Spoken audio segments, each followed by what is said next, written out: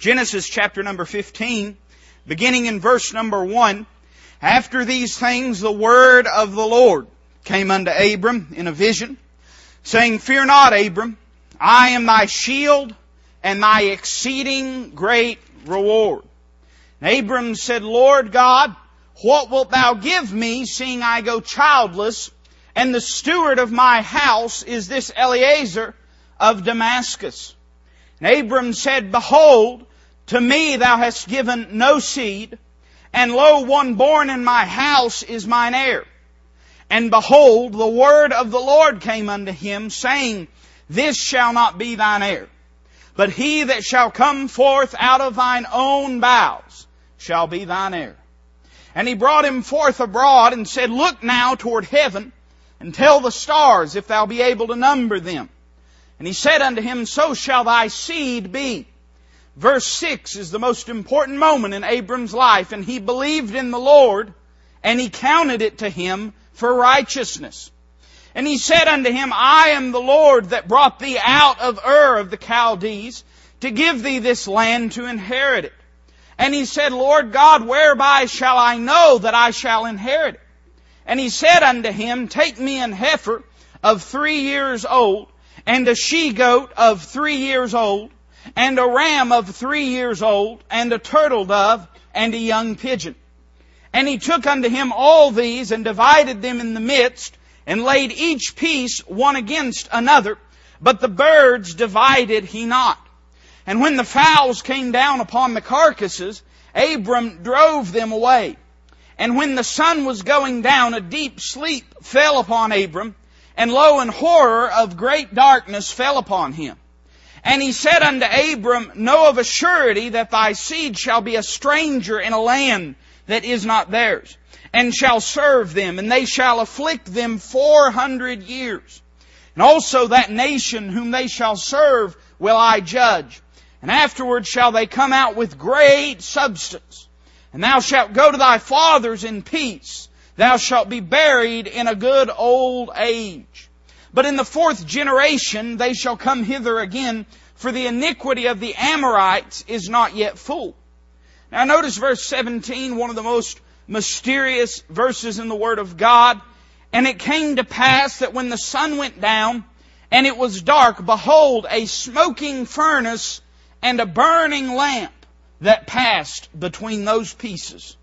In the same day the Lord made a covenant with Abram, saying, Unto thy seed have I given this land, from the river of Egypt unto the great river, the river Euphrates, the Kenites and the Kenizzites and the Cadmonites and the Hittites and the Perizzites and the Rephaims and the Amorites and the Canaanites and the Girgashites and the Jebusites. Would you pray with me this evening? Heavenly Father, I'd ask that you'd bless your word and use it in a mighty way in our hearts. Teach us, Lord. We need to be taught. And Father, I pray that you would apply these truths in our lives in such a way that would draw us closer to you. I thank you that you've met with us already today. Lord, I thank you for the wonderful message we heard this morning, for the burden of this dear missionary brother that was presented to our church. Help us, Lord, and give us guidance as we seek opportunities to honor you in our missions program. And Lord, I just pray that tonight we would meet with you in a very particular way. Lord, except your Holy Spirit reveal to us the meaning of these verses, we'll not understand them. But God, I believe you're able, and I believe you have a desire for your people to understand your word. So Father, we just pray that you would illuminate our hearts, that we might behold wondrous things out of your law, and open our eyes that we might do so. Father, we love you.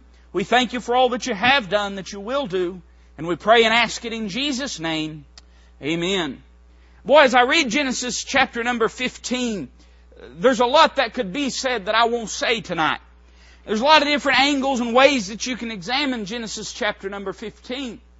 We find that Abraham's faith is taken to a new plane and a new level. In fact, we find that Abraham begins to understand what faith really means.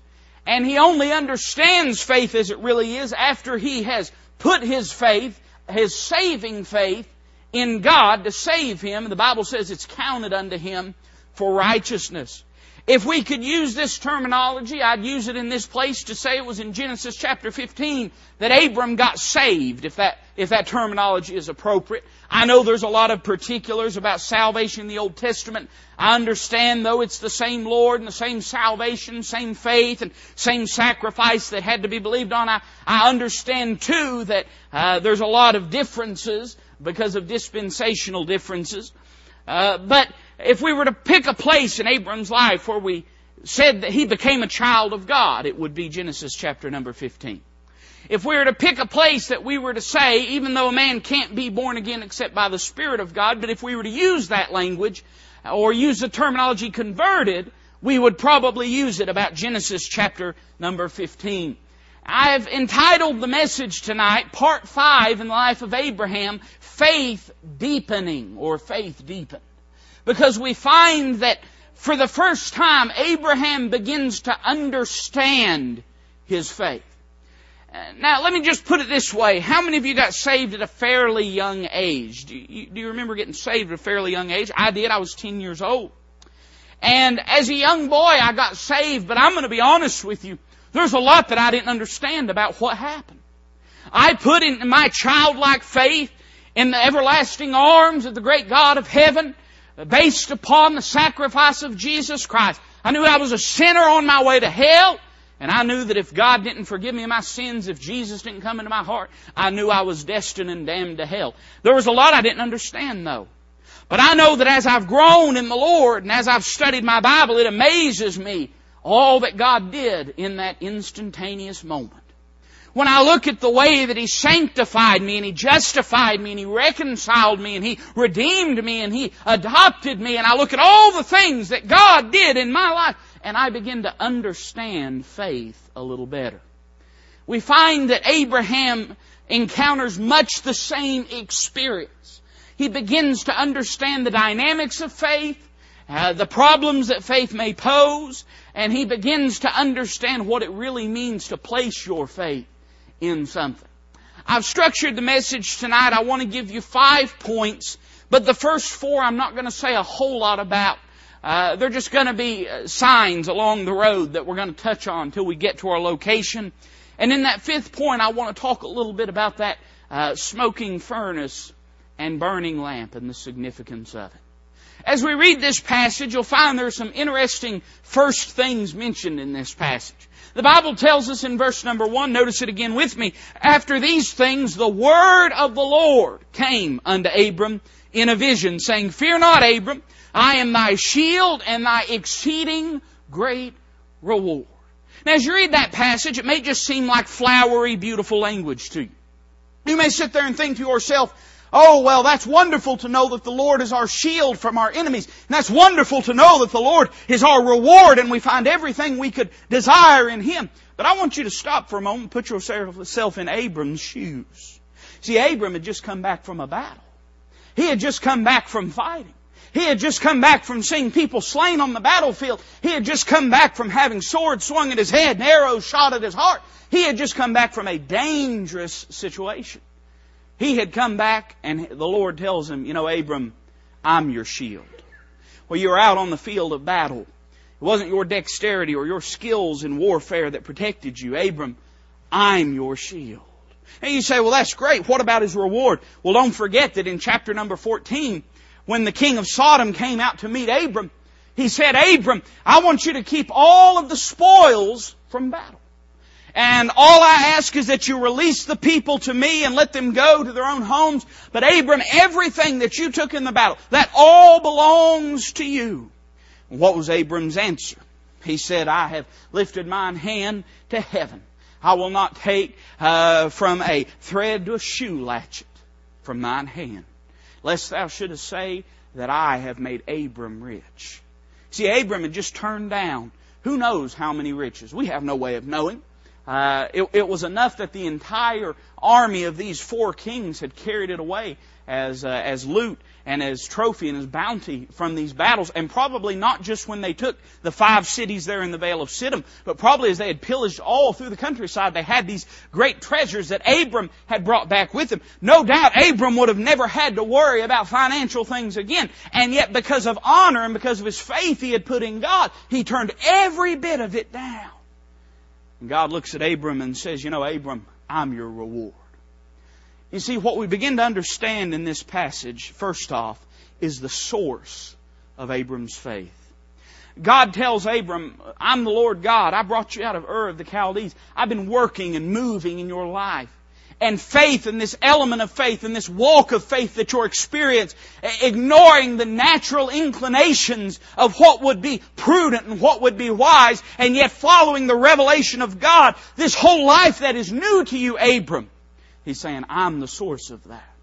It's not just a matter of being a moral person and a spiritual person. True biblical faith finds as its source and fountain the person of Almighty God. Anybody that pretends to have faith without Scripture to back up the context of their faith, it's nothing but delusion. We see this today a lot in the health and wealth preaching and the health and wealth, false gospels and prophecies and things of that nature, and what we might call name it and claim it. And I've given this example time and time and time again, that I can name something and I can claim something, but that doesn't mean a thing.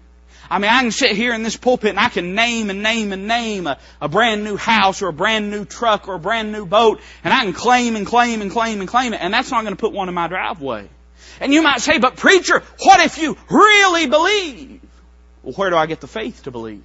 The Bible says in Romans 10:17, so then faith cometh by hearing, and hearing by the Word of God. Faith is not trying to superimpose our own will upon the divine will. Faith is allowing the divine will to be superimposed on our will. It's looking at God's Word and saying, Lord, I believe you can keep your promise. For the first time in the Word of God, the term, the Word of the Lord, is used. It's not used anywhere else. And we find that it is a personified statement. You say, what do you mean, preacher? Well, the Bible says the Word of the Lord appeared unto him, and then it speaks of the Word of the Lord as a person. Now, you believe what you want about this, but as we go down the list of what we might call Christophanies or theophanies, Old Testament appearances of Jesus Christ, we find time and time again the Word of the Lord appearing to somebody and speaking to somebody. Now, neighbor, you believe what you want about it, but I know who the Word of the Lord is, don't you?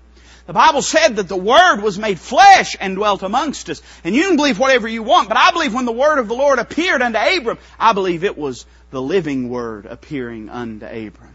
It's the first time that this phrase, the Word of the Lord, is ever used in all of the Word of God. And it's interesting that Abram has lived by faith heretofore, and yet this phrase has not been used. God's been speaking to him, and time again the Bible says the Lord appeared to him, and the Lord came unto him. But now Abram begins to understand that the source of his faith is the promise of God. The reason he won that battle is because the Lord is his shield. The reason that he had the integrity to turn down the offer of the king of Sodom is because the Lord is his reward. And now Abram is beginning to understand what faith really is. Faith is clinging hard to the promises of God. Now you say, but I thought the Bible said that if we ask anything in Jesus' name, we'll have it. The Bible does say that. But let me tell you something. Jesus' name is not a magical phrase. It's not open sesame. There's plenty of people that use the phrase in Jesus' name when they pray that aren't praying no more in Jesus' name than if they were giving Santa Claus a Christmas list. The truth of the matter is this, when you're praying in someone's name, let me give you a short example that I've given before, but bear with me. If I was to, let's say we lived in times when kings still reigned readily, and a king was to send me upon a message, and he was to send me out with this royal decree, and I was to take it to someone of prominence and someone of importance. And I get to this other king, and I'm carrying this letter with me, and here I'm just a regular peasant. Just somebody not worth anything. Just like Mephibosheth said, just a dead dog and I show up and I say, your royalty, I've got a message for you. And he might look at me and say, why should I listen to you? And I can say it's important, but that doesn't mean anything. And I can say it's vital to your kingdom or to your security, and that don't mean a thing. But now if I say, I'm coming in the name of my King. You see, I'm not bearing my wishes, I'm bearing His wishes in His name. I'm not bearing my desires, I'm bearing His desires in His name. There's a lot of weight to a name, you know it? The Bible says there's none other name given among men, under heaven, given among men, whereby you must be saved. The Bible says that one of these days every knee is going to bow and every tongue is going to confess that Jesus Christ is the Lord of glory. They're going to bow at the mention of that name. That name is significant. And true biblical faith in praying in Jesus' name is not trying to superimpose your will on the divine will. It's not saying this is what I want, and so God, you have to give it to me. But what it's saying is, God, what do you want? And give me the want to want what you want me to have. That's what it is. The Bible teaches very clearly that praying in Jesus' name means taking upon us the desires and wishes of Jesus Christ. You say, preacher, how do you pray in Jesus' name? Well, I want to give you a couple things very quickly. First off, pray for His revealed will. You say, but preacher, why would I need to pray for His revealed will? Prayer is the means of God's sovereignty and providence. I don't understand everything about prayer. I don't understand how we have a sovereign God that's in control of everything, and yet prayer can intercede and shake heaven and shake earth. But I do know this, God has commanded us to pray, and it's through prayer that His sovereignty and providence is exercised in this world. And so we're commanded to pray for things that are within His revealed will. Things that the Bible teaches clearly. What is the Bible? What was the pattern given to us by our Lord? He said, lead us not into temptation. Now, why would we believe the Lord would lead us into temptation? We know His will is not that we would give in to temptation, and so we pray for His revealed will in a matter. So we ought to pray for His revealed will. And you say, secondly, any desires that you have personally, it's not wrong to pray for them. It's not wrong at all. In fact, God begs us to pray for them. But pray for them with your heart submitted to the divine will. Pray for them understanding that no matter what you think, God's will is really what's best for your life.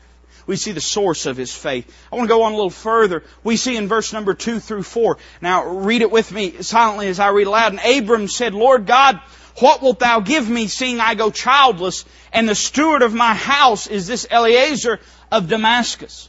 And Abram said, Behold, to me thou hast given no seed, and lo, one born in my house is mine heir. I want to pause for a moment and say that every promise that God had made to Abraham heretofore had been a promise that, while though not plausible, was still possible. It was always something. He promised that He would give him some type of seed, but that seed could have been someone born in his house, just as Abram alludes to, that he would have an heir from his house. God has promised him the land, and certainly it would be very, very improbable that he could occupy that land, but it's still humanly possible. But I want you to notice the supernatural nature of faith. Listen to what God says to him.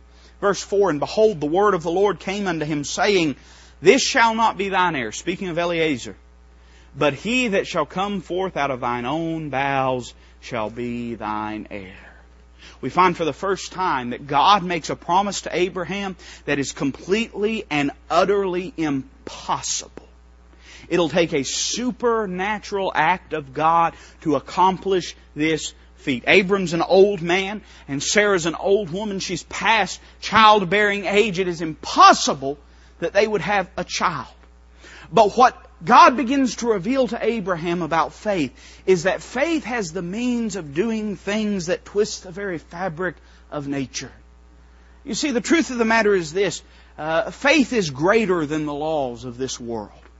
It was faith by which the laws of this world were formed. The Bible says, we know, by faith we know that the worlds were framed by the Word of God. We accept that by faith. And we know that when God spoke, He was speaking something into existence from nothing. He was speaking invisible things into existence, and we accept that by faith. Faith is something that predates the laws of this world. And we have the ability to see God do things mightier than this world could ever reckon through faith. And time and time and time and time again in the Word of God, we see God take impossible situations and use them for His glory and for His honor. You say, how great is faith? Faith is great enough to stop the sun. Faith is great enough to destroy armies. Faith is great enough to intercede and interpose upon the very laws of nature. And what He's beginning to show Abram is this very simple truth. The Bible teaches us it in Matthew. Christ was speaking and He said, with men it may not be possible, but with God all things are possible. You say, what's the significance of that? It tells me something. And I know this is not the sweet and sappy answer that a preacher with a better haircut than me and nicer teeth would tell you on TV. The fact that faith can do the impossible does not tell me that I am unstoppable. The fact that faith can do the impossible does not tell me that I will never have trial, that I will never have tribulation. But the fact that faith does things which is impossible tells me that the things that occur in my life occur not because it is out of the realm of God's control. They occur not because it is out of the realm to which faith can reach, but it tells me that the things that take place in my life occur because of sheer divine providence. That's why they take place. I understand this truth. When you go through a difficulty, when you go through a trial, you know and you understand that God could have averted that difficulty any time that He chose. And it leaves you with nothing but the very heartbeat of God as your comfort and as your confidence. I want to speak to you about something. Most of you know about it anyway, but back last January, me and my wife, we lost a child. And that was one of the hardest things that we've been through. Probably the hardest thing she's ever been through. And I won't go into all the difficulties of it. If you've ever had that happen, you know what that's like. But when we lost that child, naturally there's questions and there's difficulties and there's mystery to it. You don't understand it. One of the great comforts to me is to know this, that at any moment God could have healed the body of that child if He had chose to do so. At any moment God could have delivered that child if He had chose so. At any moment, God could have completely alternated and reversed our circumstances if He had chose so. So I'm left with what? I'm left with the result as the choice of the divine heartbeat of God. I understand that what happened because it was what God wanted to happen, and it's what's best for my life, for my wife's life, my family's life. Whatever you're going through, you lose people in your life. We all do. And it's hard sometimes to reckon why it would happen in the way that it happens, why you would go through the things that you go through. Understand that nothing is too great for God, so whatever takes place must be within the realm of God's providence. We see in this passage the supernatural nature of faith. But look at verse number 5 with me. We find the spirituality of faith. And He brought him forth abroad and said, Look now toward heaven, and tell the stars if thou be able to number them. And He said unto him, So shall thy seed be. We find for the first time in the narrative of Abram's life, God referring not to the natural seed of Abram, but to the spiritual seed of Abram. When you study the life of Abram, you'll find that two analogies are given concerning the progeny and the descendants of Abram. There's times when God would speak to Abram and say that your seed will be as the dust of the earth. And that's speaking of the Jews as an earthly and physical people. But there was times, just like this first occurrence that it takes place, when He would take him and have him look towards heaven, and He would say, if you can count the stars, see if you can count them, your seed is going to be as the stars in the heaven. And it's speaking of a heavenly people. That distinction is important. It'll clear up some of your theology. Brother Darrell read from Romans chapter 9 this morning, and he stopped short of what I'm going to read, but I'm going to read it to you. In Romans 9 verses 3 through 8, the Bible says, For I could wish that myself were accursed from Christ for my brethren, my kinsmen according to the flesh, who are Israelites, to whom pertaineth the adoption and the glory and the covenants and the giving of the law and the service of God and the promises, whose are the fathers, and of whom, as concerning the flesh, Christ came, who is over all, God blessed forever. Amen. Not as though the word of God hath taken none effect. Now notice this. For they are not all Israel which are of Israel. Neither because they are the seed of Abraham are they all children. But in Isaac shall thy seed be called. That is, they which are the children of the flesh. These are not the children of God, but the children of the promise are counted for the seed. Now you say, are you telling me that a person, when the Bible is speaking of the Jewish people, it's speaking of a spiritualized body? No, not entirely. Because the promises that God gave to the Jewish people, they're an earthly people with earthly promises. But we find that these promises also extend further than earthly promises. And we find that the Bible speaks of Abram's descendants as children of promise and children of faith. And we find that those of us that have accepted Christ by faith are part of Abram's seed. Now, not his seed according to the flesh. I'm not Jewish, not to my knowledge anyways, and just because I'm saved doesn't mean I'm a Jew, and if I was lost I wouldn't be a Jew. I'm never going to be a Jew because I'm not a Jew. But spiritually I'm a child of faith and a child of promise, and in that sense I'm part of the seed of Abram. Now you say, what's the significance? We find that God takes Abram's faith from a physical and a temporal level to a spiritual and an eternal level. And He begins to make Abram understand that faith is not merely given that we might trudge through this physical realm, but that we might sit together with Jesus Christ in heavenly places. Faith is given not just for the perseverance of the saint on this earth, but for the advancement of his spiritual walk. And we need to understand that if we're going to live and walk the Christian life, it's going to take faith. It takes faith to meet your bills sometimes. I've been there before, and I'm sure you have too. But let me tell you something, it takes faith to maintain your prayer life. It takes faith sometimes to see God intervene and touch a person's body and heal them. I've seen God do that. But let me tell you something, it takes faith to be a soul winner too.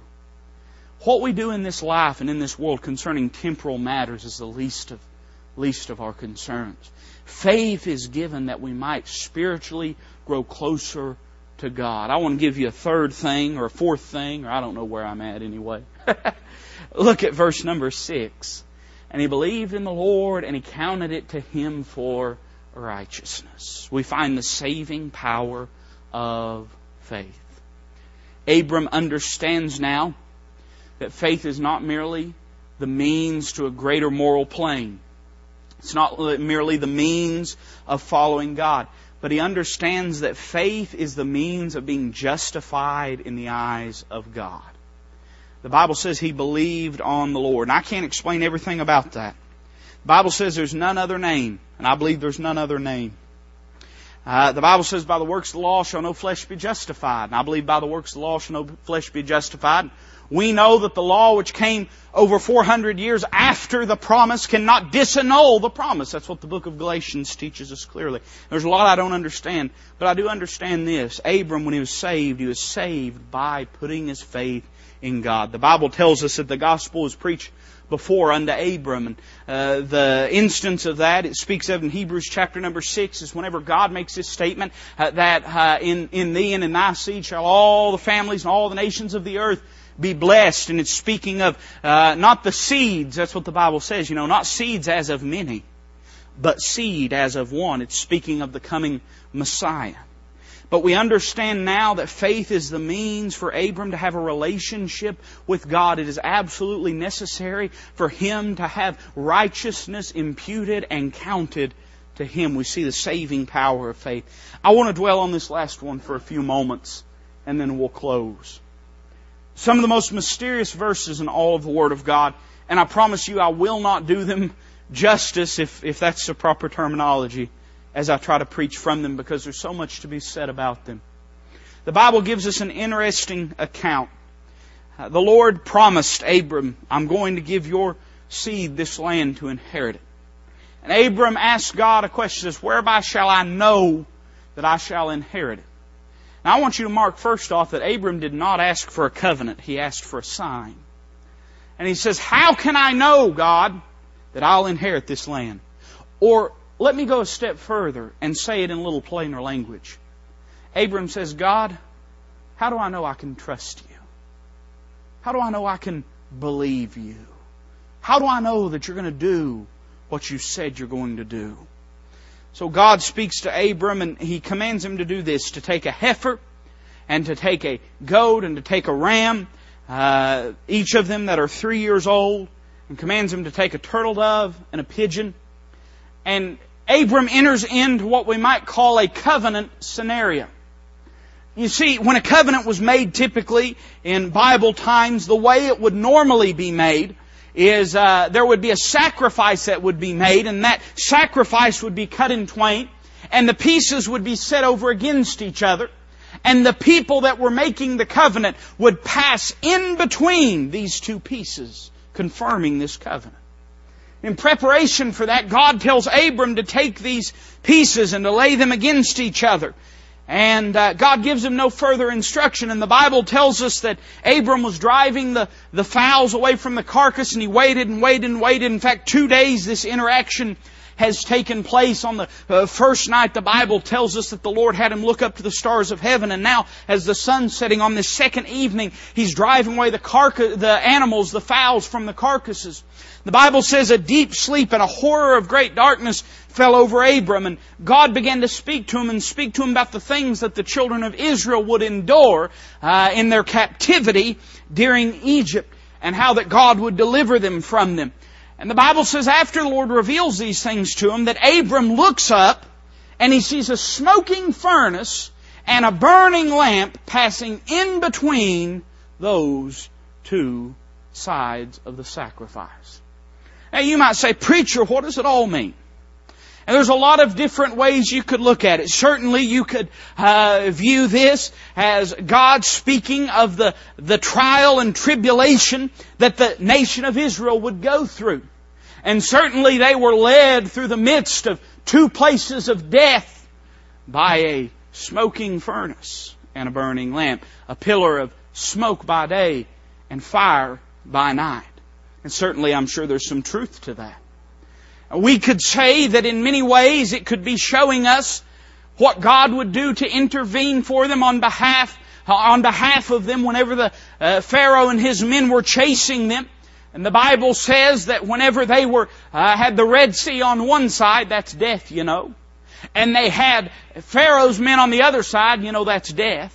The Bible says that that pillar of smoke sat between the two of them, and God through that occasion gave deliverance to the children of Israel in passing through the Red Sea, which certainly is a picture of salvation in many ways.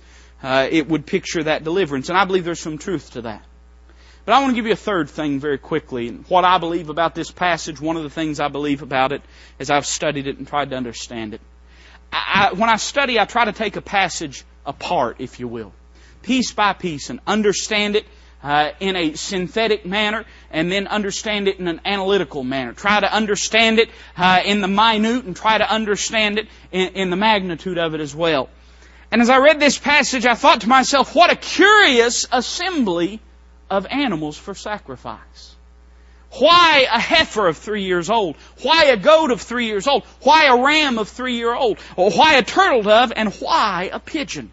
If you study anything about Old Testament law, there's two things you're going to recognize immediately. One of them is this, that encompasses all the animals used in a blood sacrifice in the Old Testament. The second thing you're going to recognize is this, that the age of those animals is wrong. The Bible always commanded that a lamb or a goat or whatever have you would be 1 year old when it was sacrificed. The Bible tells us that each of these was to be 3 years old. You say, what's the significance of it? I'll tell you what I believe. I believe we see the law in its entirety and in its perfection broken. I believe that these animals represent every sacrifice that was to be made. And I believe they represent it in its maturity and its perfection. And God tells Abraham to cut them in twain. Notice the Bible says He divided not the birds, because in Levitical law they were commanded not to divide the birds. And so 2 birds are given, and 1 on either side. And so we see the entirety of the law, but we notice that it's broken.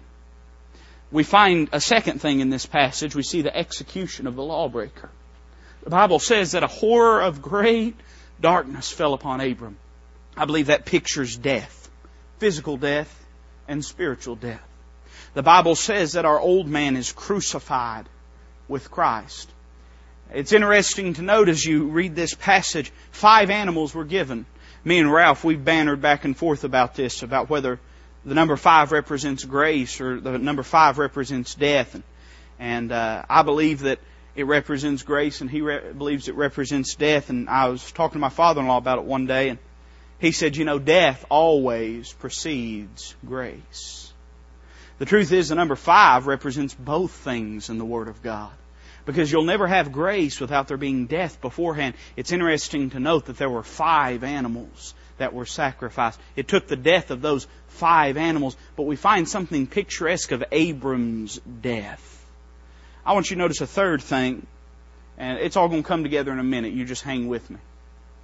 We see not only the entirety of the law presented and broken. We not only see the execution of the lawbreaker, we see Abram pictured as being put to death and put to sleep. But we find the intercession of the Lord. You say, what is the greatest covenant someone could ever make? A covenant that God makes with Himself. You see, really what a covenant that God makes with Himself is a promise.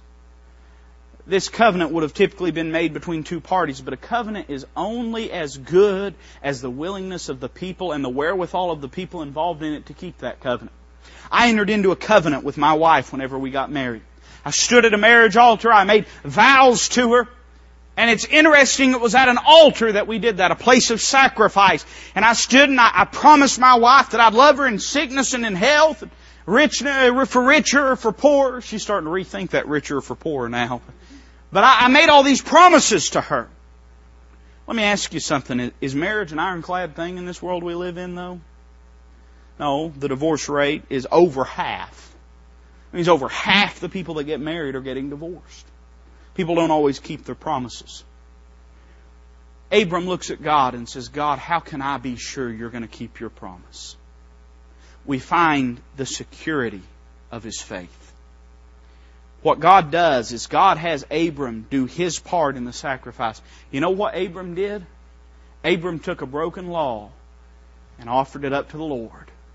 Let me tell you what happens when a sinner gets saved.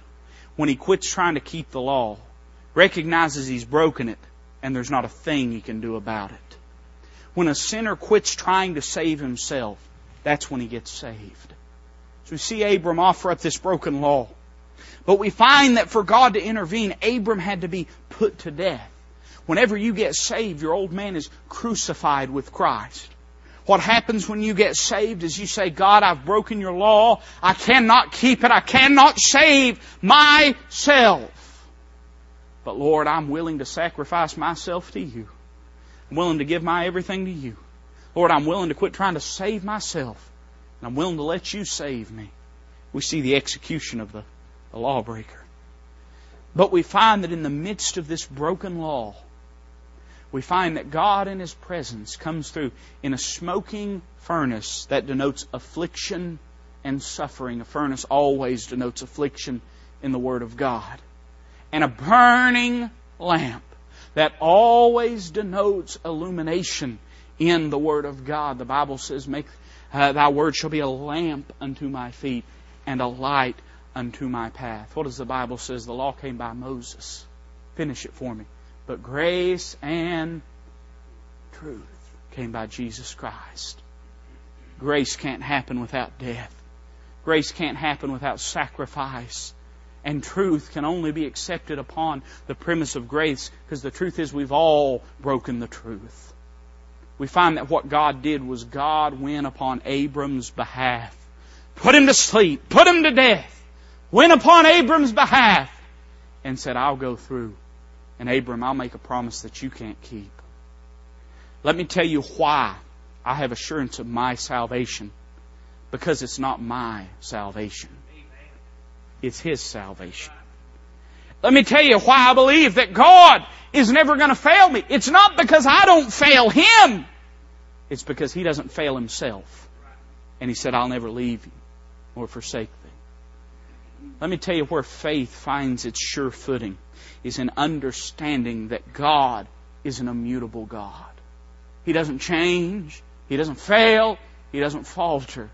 We have this alluded to in Hebrews chapter number 6, and I'll read this to you and make a few comments, and then I'm going to close. The Bible says, "For men verily swear by the greater, In other words, if a person's going to swear, they don't swear by themselves, but something greater, something that they value greater. In other words, you hear people say, well, I swear on, my child or my mother or whatever it might be, even though the Bible commands us not to do so. People do that, and they do it because of the value that's vested in those people that they love. For men verily swear by the greater, and an oath for confirmation is to them an end of all strife.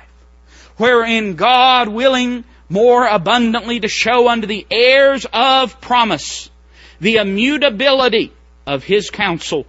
And we might put it this way, if you're not familiar with that word, the unshakableness of His counsel. The unfailingness of His counsel. The immutability of His counsel. Confirmed it by an oath that by two immutable things in which it was impossible for God to lie, we might have a strong consolation who have fled for refuge to lay hold upon the hope set before us, which hope we have as an anchor of the soul, both sure and steadfast, and which entereth into that within the veil. Let me tell you, the greatest way to have assurance of your salvation is to understand that if you meant business with God and you truly accepted Christ, if you were serious when you accepted Him, and if you meant business, to understand that it's not yours to keep that salvation. Faith gets us to God. Grace gets us to heaven. We accept Him by faith. But it's the grace of God that keeps us. It's the power of God that keeps us. The Bible says that we're sealed by the Holy Spirit unto the day of redemption. The Bible says no man shall pluck them out of my Father's hand. We find the security of His faith. Let me tell you something.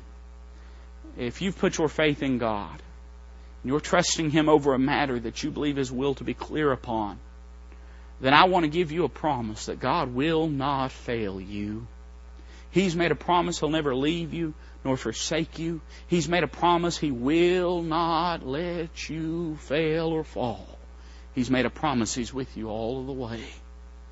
We find that God made this oath and this confirmation in relation to the taking of the land by the children of Israel. And I believe that's what it was in relation to. But we find as an element that His faith is given a footing by understanding that the reason we have confidence in God is because He cannot lie. If we're trusting His Word, His unchangeable Word, they can try to change it here, but it's forever settled in heaven.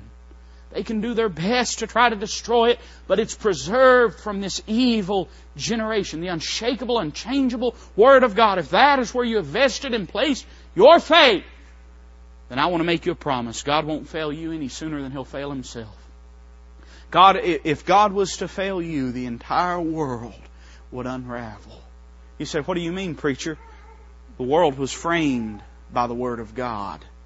Why's up, up, and down, down? Because God said it's so.